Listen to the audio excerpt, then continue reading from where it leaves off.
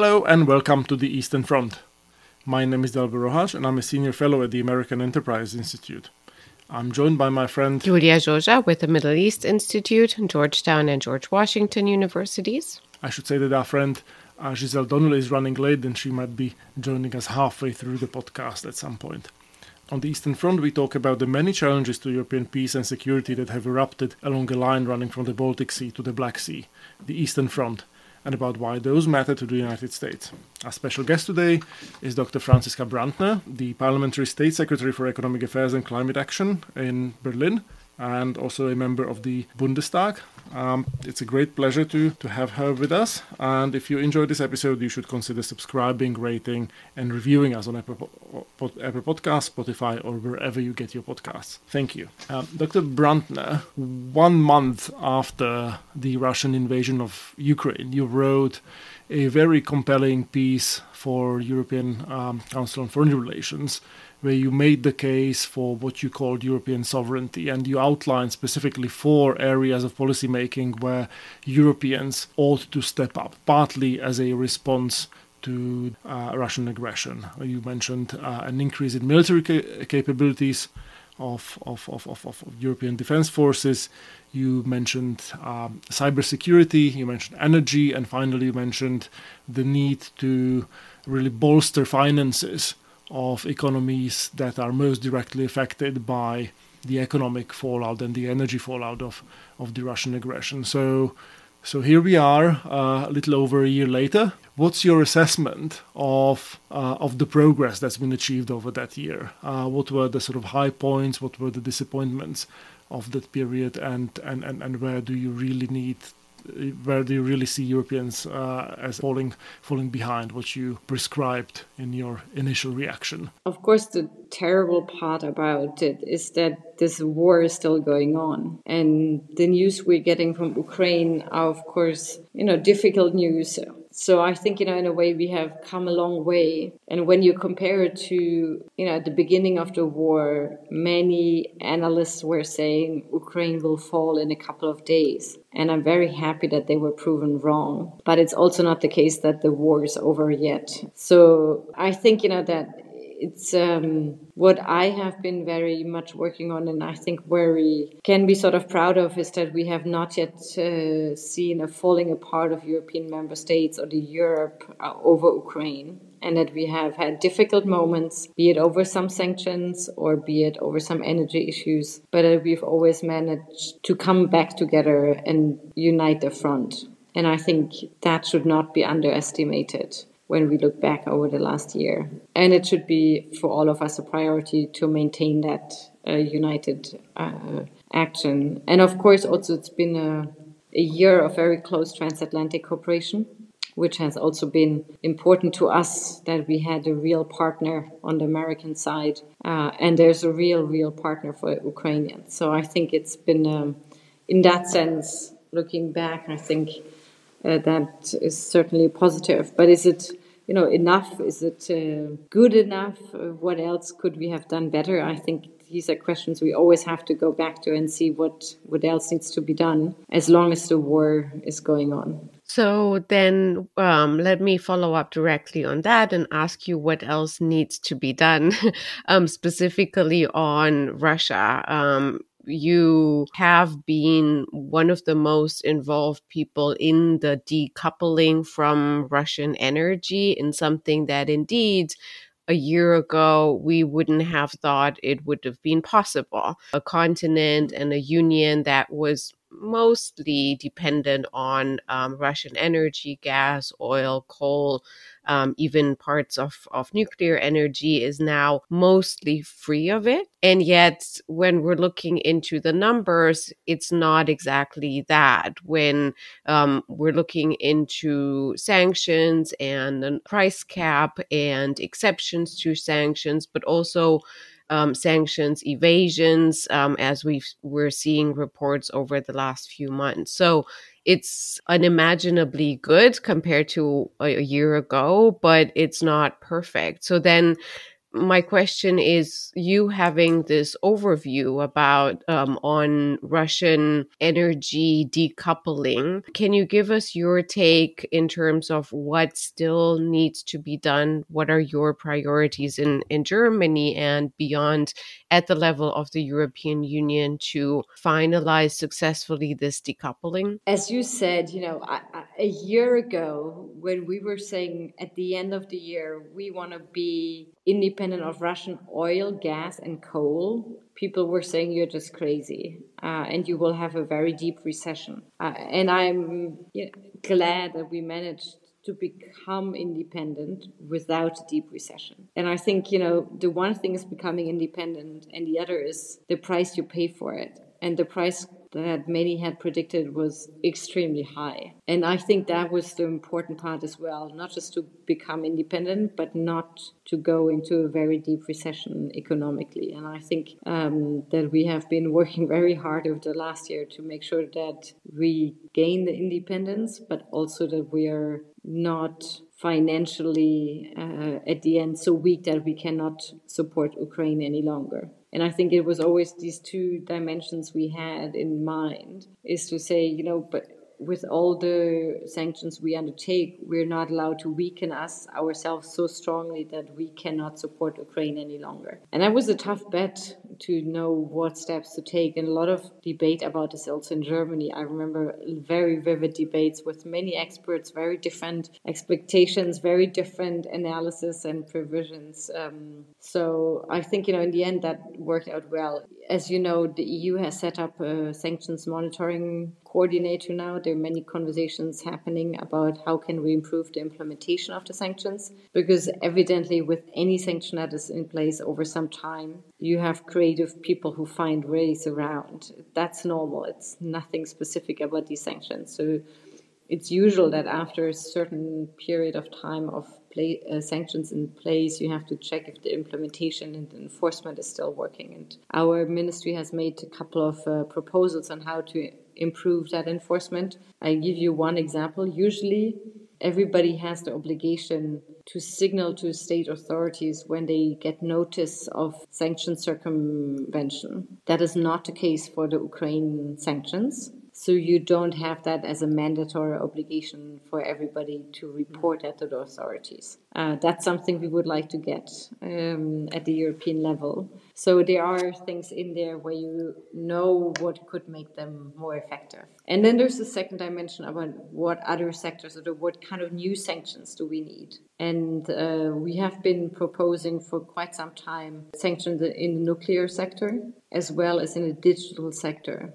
You have to be on both sides very precise and make sure that, again, you hit the right targets and not the wrong ones. So there are, of course, negotiations going on, but we think that these are areas, not the entire spectrum, but, where you could identify some dimensions for further sanctions. So we believe it's both. It's making the existing ones more effective and potentially adding new ones. Just as a quick follow-up, if you can clarify, we can kind of guess nuclear sector. We know that we're importing still bits and pieces necessary for creating nuclear energy, but what about the digital sector? Can you tell us in broad terms what you would want to target with that, where we have our weaknesses in Europe vis-a-vis Russia? No, it's not that we have weaknesses, but I do not want to go into very much detail. But the first question you raised in what I've written in the past is about cybersecurity, which is a really key dimension of security today. So I wonder if I could move to the other sort of big ticket item on your list from around a year ago, namely military capabilities and hard power. So the Chancellor obviously set the expectations very high in the immediate aftermath of the invasion with the Zeitenwende speech. And a year later, it feels like we are sort of having the same conversation in Washington as always about, Germans not doing their fair share and Germans being slow and Germans fudging the numbers around defense procurement. What's your take on that historic change that arrived in Germany, or perhaps hasn't arrived? I think it's been also quite a difficult debate in Germany about how to spend the 100 billion, which is not nothing. Like it's a huge amount. Of course, it's not in 1 year, but over a couple of years. And next to the money, we also had legal changes in the procurement policies of speeding up the procedures. So there are, a number of tracks that are relevant for that. And we also had a change of minister in the meantime. So it's also relevant, I think, to admit that the current minister has not been in place for too long. And he seems to be really tackling the more maybe deep-rooted problems in terms of the procurement field. That's at least what he has been publicly saying. And we should give him the benefit of the doubt that he's really working on it. What I think we still have to improve is our European coordination and cooperation in making sure that we have good common projects and little duplication. So I think, on the entire European dimension, I think we also still could improve in terms of making our defense industry more coherent and more competitive. The implementation of the funding, the funding is massive. So I think, it's really fair enough to say that Germany has turned around on that question. The implementation of how it will be spent has been worked on now for the last couple of months. But I think it will take some months as well to change it. It's a profound change. And so it's not our ministry doing. So I want to give them, the new minister, I think it would be wrong to say now this has been, well or not good enough, etc. I think he's seriously and hard working on it. Since we're talking about transatlantic relations, you, Frau Brantner, have mentioned that several times. I want to ask you about how you see U.S.-Germany relations going. I know I'm sort of caveating it here because I know you're personally an Americanophile, that you have valuable experience here, that you've worked very much on building the transatlantic relationship. And yet, of course, like in any relationship, especially a complex one such as the one between Germany and the United States, there are hiccups. One we mentioned with U.S. expectations vis-a-vis the military spending, but also we've seen over the past few months, year, issues broadly transatlantic around the U.S. Inflation Protection Act, and not only. So if you are to look back and then look a bit ahead on the level of the bilateral relationship between the United States and Germany, how do you assess things? I think that the relations between Germany and the US are very good, and in many areas and on many levels. It's been a very intense relationship, working out what we were just discussing, the sanctions, for example. I think, a very close cooperation on the support of Ukraine, very close cooperation on energy. So, a number of areas where I think, the cooperation has been excellent. And then I think, in terms of what's still ahead, you were mentioning the Inflation Reduction Act. I was always saying, in a way, it's great that the US government has made a very relevant contribution to the next generation of our new technologies. And that we should, in a way, also recognize this and not just complain about it. And I think that was part of the message I was trying to convey, not just to say, oh, this is horrible and awful, but also to say so many of the Europeans have been complaining in the past that the US was not doing anything about it. So I said, maybe we can first recognize that it's good that something is happening. And then in the second step, say that we have questions about the exclusion of European or, Japanese or South Korean companies. But that's sometimes, I think, the difference if you are somebody who understands the US and who knows about it and who knows how difficult it is to get majorities to pass such a bill, that maybe you do not just start by saying this is horrible, but you also recognize the way they have made. So in that sense, and I also think that, we have to do our own homework. It's not just that we can put the blame on the US, but we also have our own difficulties that we should address in terms of our state aid being faster, less complicated. And that's now what the EU is working on. And I was very much pushing also to say, look, let's look at our own difficulties, let's work on them. And then let's partner with the US to create this common space for the new technologies. And let's try to get access to the process in the US and also allow access to our process. And, it's quite interesting because we had now the German equivalent a bit of the debate where we do support now heat pumps financially. And there comes an American investor and buys a German company. And everybody goes like, oh, this is the end of the world. And I was like, maybe it's not. Maybe it is not the end of the world. And so I think, we have to be recognizing that these are very difficult times and we need to be on top of the technological development. And for me, it's not the US versus Europe. But we have to make this a joint battle, a race to the top and not to the bottom. So, are there no questions or no difficulties? Certainly not, there are. But I always try to work on them from an angle of partnership and not assuming the other side wants the worst for us. But maybe we can still work out better ways of solving the same problem, be it on the European side or on the American side. And I think, this is possible with the current administration. And I hope, that we will keep that spirit because, of course, in difficult times, there are questions. But yeah, the cooperation mood is the one prevailing, which I think is important. I think it's very heartening to hear, especially at a time when I think the banner of European sovereignty or strategic autonomy is taken by some as meaning greater autonomy of the United States in particular. And I think at a time when we are facing on both sides of the Atlantic unprecedented challenges, whether it's Russia and China, I think it's important to overcome this narcissism of small differences that has always been present in the transatlantic partnership.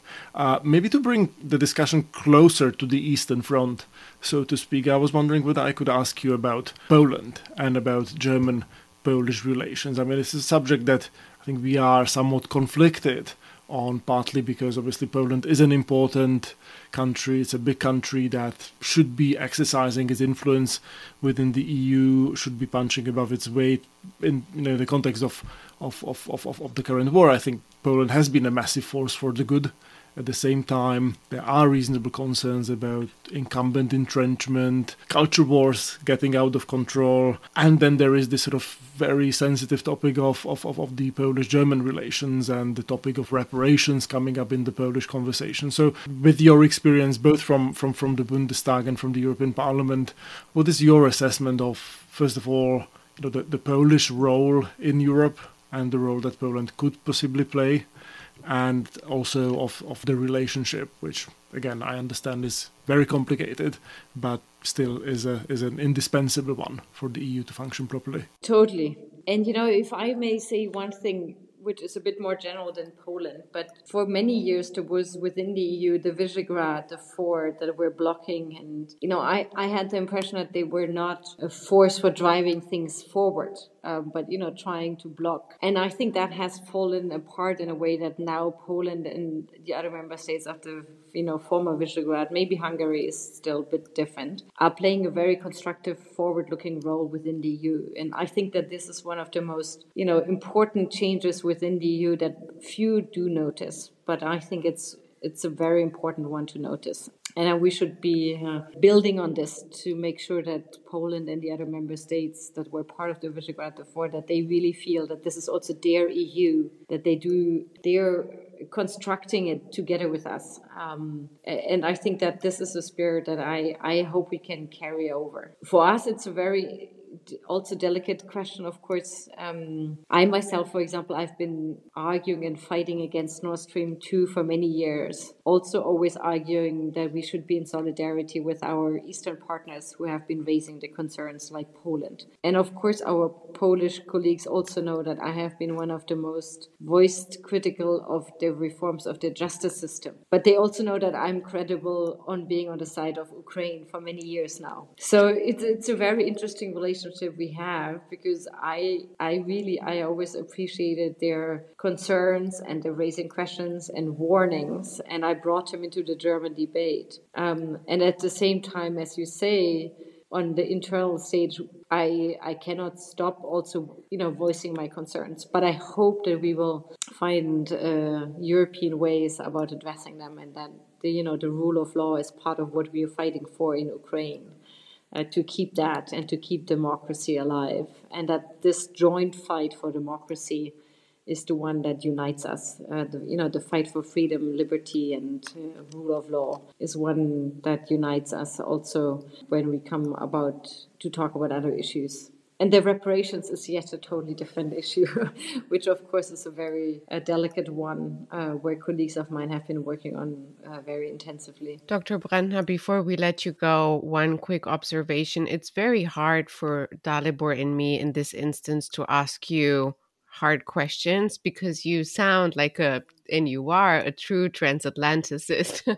And so for us, it's like we're just sitting here nodding and, and agreeing. But before we go, we also want to ask you about Ukraine, of course. Last time I've had the pleasure of seeing you here in DC. It was in the winter time, and Germany, like others in Europe, was racing to ship generators to Ukraine, as we didn't know how the winter is going to end, and all the questions were around were the winter and how to survive that on the European side and of course in Ukraine. We've also seen now they're sort of paused Russian missile attacks again and again on energy infrastructure in Ukraine. And we are just hearing rumors and speculating about how much can Ukrainians last. They need all this equipment that is Soviet-style pieces of equipment. But on the other hand, the missiles have sort of paused for now, mostly. For the first time in a year or so, Ukraine is exporting energy to Europe. Interconnectors are making progress. So basically on energy, we want to ask you, or I'd like to ask you, how do you assess the situation as it stands now with Ukraine? And what are your most significant concerns going forward in this? Yeah, I think, we have come quite some way in setting up also cooperation mechanisms on replacements necessary, and working through the European Energy Community, other actors, to make sure that we are quick and do have enough funding in place, which we have actually, by the way, added as the German side, to also make sure that we have enough funding for that. And as you said, we have also been working on the connections, which are key for Ukraine to be able to export energy. My minister was in Ukraine not too long ago, I think 2-3 weeks ago, and we were bringing German companies also to say, please do invest in Ukraine, and let us help to also work on the future of the energy in Ukraine, so that we do combine the work on reconstruction with the modernization. And I think that is something that we are working now on as well, is to bring that, the forward-looking element into the discussion. And I think that is important. We do not only focus it's already a lot of work on replacing, but now that we have that momentum, that we can also take a more forward-looking approach to our energy relationship. And that is, of course, for themselves, for example, energy efficiency is a big issue in Ukraine, and other questions also, like, of course, new technologies. And I think there's a lot of room also for cooperation that we are looking at, and we're trying to get also German companies to re-export, reinvest in Ukraine and support that. So it's taking it a step further. And we're doing this in close cooperation, of course, with our partners we don't want to do any of that alone. At the beginning of this podcast, I promised our listeners that we would be joined halfway through by our colleague Giselle Donnelly. She just joined us as we were about to wrap up, so I'm not sure we can fit in a question of hers into the conversation. Good to see you again. Just so, I'm sorry, we just had a confusion as to the time. Actually, Dalibor, will you indulge me? Of course. Franziska, a couple of years ago, you wrote a piece arguing sort of in favor of European strategic autonomy. Never used autonomy. I never, ever argued in favor. Okay, I'm shorthanding. Let's say you predicted the Zeitenwende. How about that? But I would be interested in your overall view about the strategic attitudes in Berlin and how you see the transatlantic relationship and particularly the U.S.-Germany relationship evolving through all this? Yeah, very good question. It's been interesting because I've been so much working on trying to make that distinction between autonomy, which means you can be alone in the world, and sovereignty in terms of, you can have means at your disposal to defend your interests, which I think, for me, it's a difference. And I think that, working on Europe to become much more resilient, less vulnerable, more ready to take your own destiny in your hands. That's what I've been really working on for years.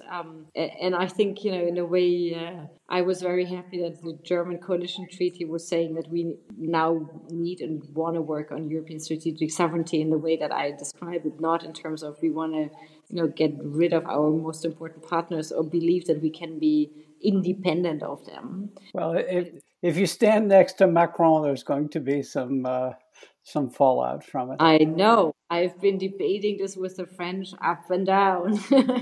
And there is some room where where there's an overlap, where I really always also argued, and it was never as easy in the Green Party to say, we need to invest in European defense capabilities. And I think that this is something where we are still not at the end, and where we can work together with the French, and where I always said it's in the interest of the Americans if we take a larger share of our responsibility, because that was also always portrayed of, saying, oh, Ms. Brantner just wants to stop the transatlantic relationship. And I was always saying, no, they would be happy if we did step in a bit more and did finance a bit more and did work a bit better together. So in a way, I think, we have come quite some way. And I think there are other areas where we still have to become more resilient. This is an area I'm working on now a lot, which is our, in terms of, for example, raw materials and processed raw materials, where we have a very high dependency. And that was one of the first things I started working on here in the ministry. I said, this is the next one that we have to work on now. And I'm quite happy that now we have this European Raw Materials Act, that we're building this raw material club with the US, that we make it from the beginning a transatlantic endeavor. And yes, there are many areas that we still have to work on. Cybersecurity, for example, it's still an area that worries me, and where I think we still have to work quite a bit to make us better. But so in a way, I'm still trying to give us the means we need, in a more difficult world. Wonderful. I'm so thrilled you managed to fit in Giselle's question, albeit in our usual clumsy artisanal way, which goes a long way towards illustrating how this podcast is made. But most importantly, Dr. Brantner, thank you so much for being so generous with your time. It is really appreciated. Franziska Brantner is a member of the Bundestag and serves as the State Secretary for Economic Affairs and Climate Action. From Dalibor Rohaj, Giselle Donnelly, and Julia Joja. Thank you for listening to The Eastern Front, a podcast dedicated to security challenges that have erupted along the line running from the Baltic to the Black Sea. You can find more episodes and additional content on our website, aei.org, on Apple Podcasts, Spotify, or wherever you get your podcasts.